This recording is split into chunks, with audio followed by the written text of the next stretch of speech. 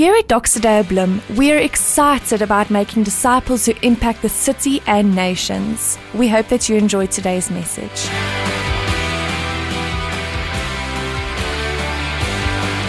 I hope that you are doing your best to survive the winter and that you've got a fireplace going, or you're sitting underneath a blanket at least, or whenever you are watching this. This is really a privilege for me to be able to share what I'm going to be sharing with you today. We are actually ending off our sermon series called Full. And the question that we've been asking or thinking about these number of weeks is just this idea of sometimes we feel like we are running on empty. Sometimes it feels like our faith tanks needs to be filled up. And we've been asking this question about faith. If I want to be a person, a man or woman of God that is full of faith, how do I do that? How do I grow my faith muscles? If faith were a muscle, how do I grow that faith muscle of mine? Now, if you were to speak to anyone that has got a strong and vibrant and enduring faith, there are probably one of five things that they will tell you, or maybe even all five of these things that are like ingredients to growing your faith. If you think about, growing the faith muscle, there are these, call it these five exercises or, 5 types of supplements or steroids that you can take that can help you grow those faith muscles of yours. And some people will tell you, and these 5 things are firstly, in one of the first weeks we spoke about the practical teaching, is when we start practicing what Jesus teaches us in the Bible, our faith starts growing. Some people, you speak to them and you admire them for their faith, and you'll probably see in their lives that they have been practically applying the Word of God in their lives. And because of that, as a result, their faith has been growing. The one-liner for that week when we spoke about the practical teaching was that when our obedience meets God's faithfulness, our faith grows. When we put into practice what God stirs in our hearts, that is when our faith grows. I told you the story about Peter sitting in the boat and being called by Jesus to come and walk on the water. And after that calling, Peter then steps out. He makes it practical. He puts into practice what Jesus is calling calling him to. And as he steps onto the water and he sees the water holding his weight, his faith grew, obviously. And so when our obedience meets God's faithfulness, our faith grows. So that's one of the ways that you can grow your faith, is by making it practical. Apply the things that we are taught in this wonderful Bible. So that's the first one. And then we spoke about personal ministry. We had a sermon on the fact that those who minister to others, their faith grows. So my cousin, whom I love very much, he joined this church a number of years ago. But I know, if you ask him, one of the things that helped him to grow his faith was when he signed up to join the kids ministry in our church. When he started to minister and serve at children's church, jumping up and down like a clown to entertain the kids and sometimes just teaching the most basic teachings on who Jesus is to little kids, in serving other people, his faith started to grow. Just this past weekend, we went on a trip to Durban where we took a whole bunch of food down there on this mission trip. And if you were to speak to those a bit more than 30 people that went on this trip, I'm pretty sure that almost all of them will tell you that their faith was stirred when they stepped out and started to minister to other people. Those who serve the most are usually the most healthy Christians.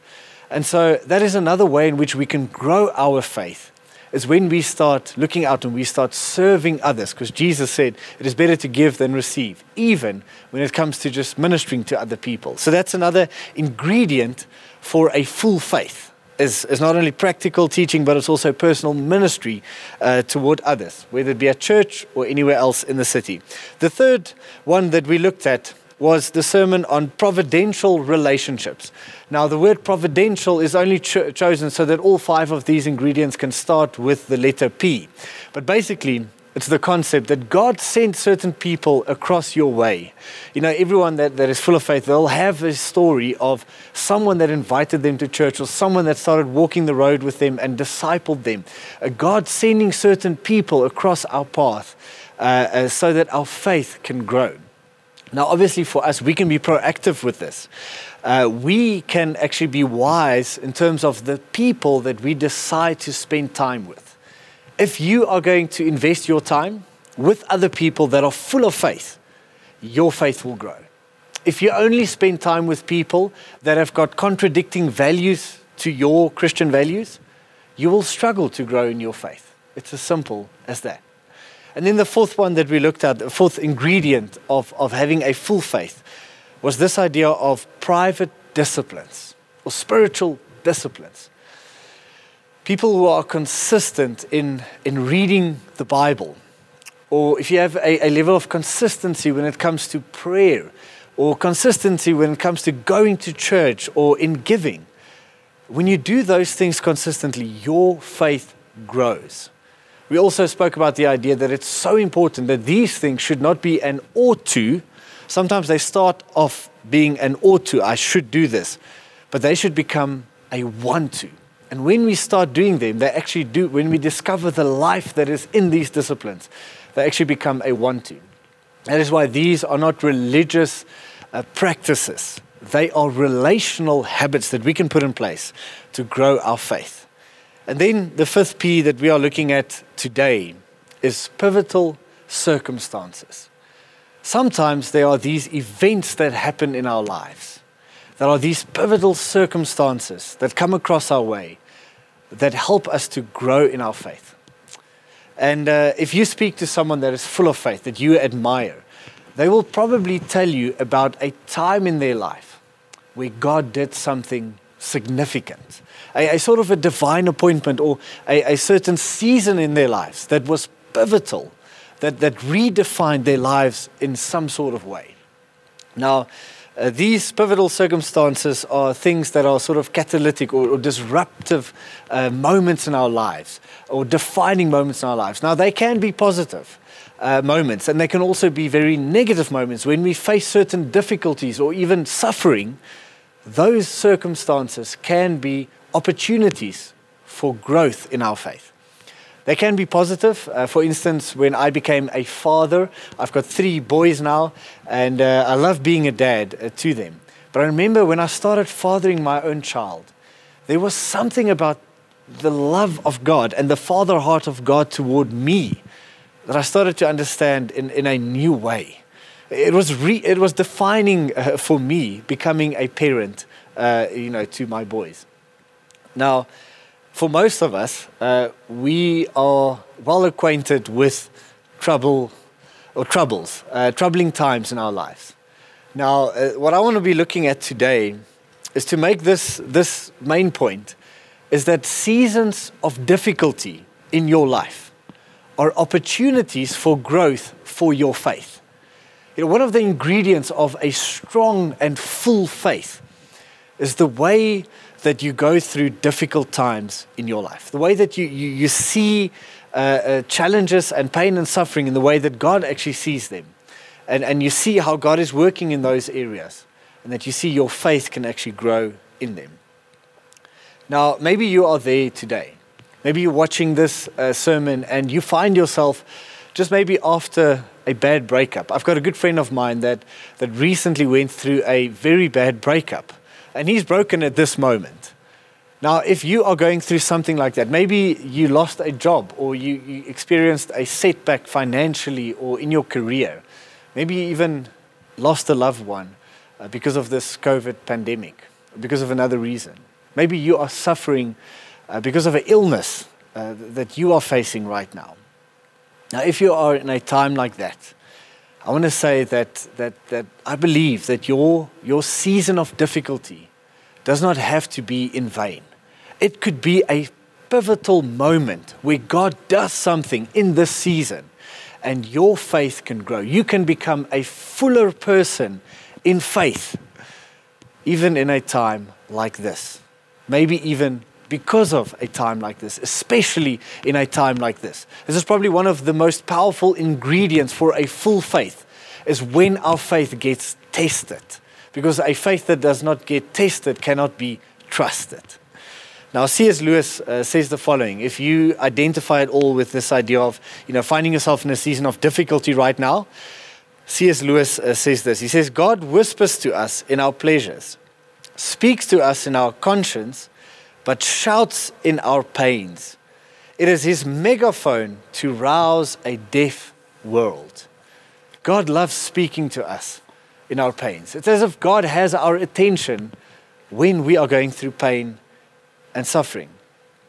Maybe you are experiencing that right now. Maybe you've hit rock bottom and you realize that you are more open to God than what you used to be. You are searching for God more right now because of the difficulty that you are facing. God has your attention, and I trust that he's going to work at your faith right now. But maybe you listen to this and you are a little bit more skeptical. When I speak about this idea of pain and suffering, you might be saying, well, the troubles that I'm facing at this moment is not making my faith grow. It's actually making me doubt a little bit more. It feels like my faith is not getting stronger. In fact, it's feeling like my faith is getting weaker at this moment because of the difficulty that I'm facing right now. You might even go so far to start asking questions like, well, how can we believe in a loving God if there's so much pain and suffering in this world? You know, it's an irreconcilable tension that you experience. The existence of pain and suffering and the existence of God cannot go together, perhaps. Or you may be asking questions like that. Well, let me just say this, is that pain and suffering, or the existence of pain and suffering, does not prove that God does not exist. In fact, God has never claimed that because of his existence, there will not be pain and suffering. You know, as Christians, we actually don't believe in a God that does not allow pain and suffering. In fact, if you look at the Bible, now just remember this, the Bible is the self-revelation of God. And so when we read what the Bible says, the Bible is when God tells us who he says he is. Now in the Bible, the only two chapters or places where you know there's no suffering, if you want to divide the Bible into three parts, you have the first two chapters in Genesis that is basically before suffering. You know, that's the section of before suffering, the first two chapters of the Bible. And then again in Revelation 21 and 22, the last two chapters of the Bible is basically what you can call after suffering. And then everything in between has got to do with suffering. It's got to do with the reality of pain and suffering and how to glorify God in that. You know, the Bible does not claim that you will not experience difficulty or troubles in this life. Not at all. That was never the claim. In fact, later on in the sermon, I want to read you a scripture where Jesus gives us almost this promise that in this life you will have troubles. You see, just to put it in this way that Andy Stanley said it, he says that all that pain and suffering proves is that the God who doesn't allow pain and suffering doesn't exist. Now that might sound confusing. Basically, what it means is that as Christians, we have never ever believed in a God that doesn't allow pain and suffering. Right. The Bible is very practical, it is very real, and it deals with the real issues of your life that you are facing right now also. Now, we don't pray to God because there's no pain and suffering. That was never the promise, that if you follow me, there will be no problems. In fact, Jesus says that you will have many troubles in this life. Another way that Andy Stanley puts it is he says that Christians believe in the God who allowed the worst possible thing to happen to the best possible person. The cross happened to Jesus. Pain and suffering is not outside of the economy of God. It's not outside of the reality of God. If you are facing difficulty, this is the main point for today. If you are facing difficulty, just know that this is an opportunity, not only to glorify God, but it is an opportunity for your faith to grow, that you can become fuller when it comes to your faith and your walk with God. Now, here's another idea that might be able to help you a little bit on this tension of pain and suffering and you know, the reality of God. As if you think about the authors of the New Testament, right? So people like Matthew and Mark and Luke and John and James and Peter, all of these men that walked with Jesus and gave us the New Testament. And then someone like Paul that actually hated Christians until he had a vision of Jesus himself. And then he started following Christ. You know that all of them, they were like, you know, in the middle of the working of God in that season. and such an important moment in history. They walked with the Son of God. Yet, all of them knew pain and suffering. Almost all of them were killed because they followed Jesus. They were all persecuted and faced many troubles, many trials in their lives because they followed Jesus. See, the Christian promise was never that if you follow Jesus, that everything will be okay and you will never ever face any difficulty. The Christian promise is something different. Now, one of these apostles that we read about in the New Testament is a guy by the name John. Now, you know, this idea of a loving God that we have in the West today is probably given to us by the Apostle John. He explained to us that God is love. Now, if you were to go to John and you were to ask him, John, but how can you say that God is love? Show me the love. Where is the love? Like Black Eyed Peas sang in that hit song they had many years ago. Where is the love? John, show me the love. How can you say God is love? Where is the love? John would probably respond by saying, no, I'm not saying the world is love. No, the world is a mess. There's lots of pain and suffering. And even Jesus told me we are going to face many troubles in this life. I'm saying that God is love. And because I look to him, I find my peace in him, I can actually face the world or the difficulties that I do see in front of me. And my faith can actually get stronger in times like that. You see, John would tell you that he looked into the eyes of the Son of God, the perfect representation of God on earth. He looked into his eyes and he saw love. Therefore, I'm saying that God is love. And he didn't leave us alone. He came into our pain and suffering.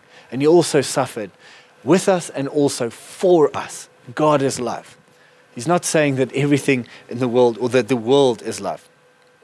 Another apostle is one of the men that wrote a portion of the New Testament is James. He was the brother of Jesus, and he was also a leader in the church. And church history tells us that he was, also framed and taken out of the city, and they stoned him to death. James. Now, if you were to ask the same question to James and ask him about the topic of pain and suffering and saying, James, look at this. I mean, you're getting killed for following Jesus. I thought following Jesus means everything's going to be okay. James would tell you the following, because he says it in James chapter 1, verses 2 and 3. He says this: consider it pure joy, my brothers and sisters, whenever you face trials of many kinds. And so in that, again, the Bible is recognizing that you will face trials of many kinds. Maybe you are facing a trial of some kind right now. And he says, because you know that the testing of your faith, you see, facing a trial, facing difficulty, the difficulty that you might be facing right now, it is the testing of your faith. And I think when he means testing, what he means by testing isn't like, if you don't pass this test, then you're going to go to hell. If you pass this test, maybe then you can go to heaven. No. Testing your faith means it's an opportunity for growth, right? It's like when you go to the gym and you exercise, you in a sense testing your body, but that testing is to make it stronger. You are exercising it. It is exercising your faith muscles through all kinds of trials. And he says, know that the testing of your faith produces perseverance. You see, when you endure in a difficult time like you are enduring right now, at the other end, you will have an enduring faith, a faith that has endured, that has been tested and has persevered, a faith that is stronger and fuller. The reality is that we don't know what we actually believe until that which we claim we believe gets tested. Until it really gets tested, we don't know what we really believe. Greg Laurie puts it this way. He says that a faith that can't be tested can't be trusted. Maybe, for young people, if you were to speak to someone, maybe some of the older men and women that we find in church, that we see are full of faith, and you get to know them a little bit better, chances are that they will tell you about some difficult moments in their lives that they have gone through, but that those difficult moments were the times of testing of their faith, where their faith actually grew. Right now, in difficulty, it is an opportunity for your faith to grow. Now, just speaking about this idea of being tested, there is another guy, we spoke about John and James, there's another apostle, Peter. And his faith was also tested. And I want to show you that he actually failed the test. But even when he failed the test, it still meant that his faith grew. Maybe you think back on your life, or you think just right now that you are failing the test. That your faith is not growing, and so maybe I'm just failing the test. Or you think back at opportunities or trials in the past that you didn't, hold on to God, and you feel like, man, I failed the test and my faith isn't growing. Sometimes even in failing the test, your faith can grow. So Peter, there's a wonderful story about Peter that Jesus warns him, and he says that, your faith will be tested, Peter, before Jesus goes to the cross. And he says, I pray or Jesus actually says, Peter, I prayed for you that your faith may not fail. And then Peter is a bit offended because he's one of the bold disciples. He says, maybe their faith will fail, but not mine, Jesus. I'm willing to die for you, right? And he's ready to die for Jesus and go to war. And then they arrest Jesus. And then Jesus is on trial, on his way to the cross almost. And then people recognize Peter. And they say, Peter, aren't you one of his followers? Even there was a teenage girl that came to him and says, aren't you with Jesus? And he denies Jesus. He fails the test of faith. He thought he was bold, but he wasn't. He fails. And then he fails a second time, and he fails a third time. Right? Fail, fail, fail.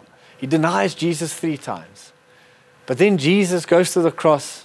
He dies. All of the apostles basically failed the test. Or most of them ran away, we read. And then Jesus is raised from the dead. He finds his disciples and he restores them. He calls them closer so that they can see him. And Jesus restores Peter. And he actually puts him in charge. He puts him in charge of the church. He says, feed my sheep. Peter was the first leader of the church. And Peter's like, no, I failed the test. You can't put me in charge. Put John in charge. Like he didn't fail the test. And Jesus basically tells him, you weren't ready then, but now you've gone through the test. You're ready now. I know next time's going to be different.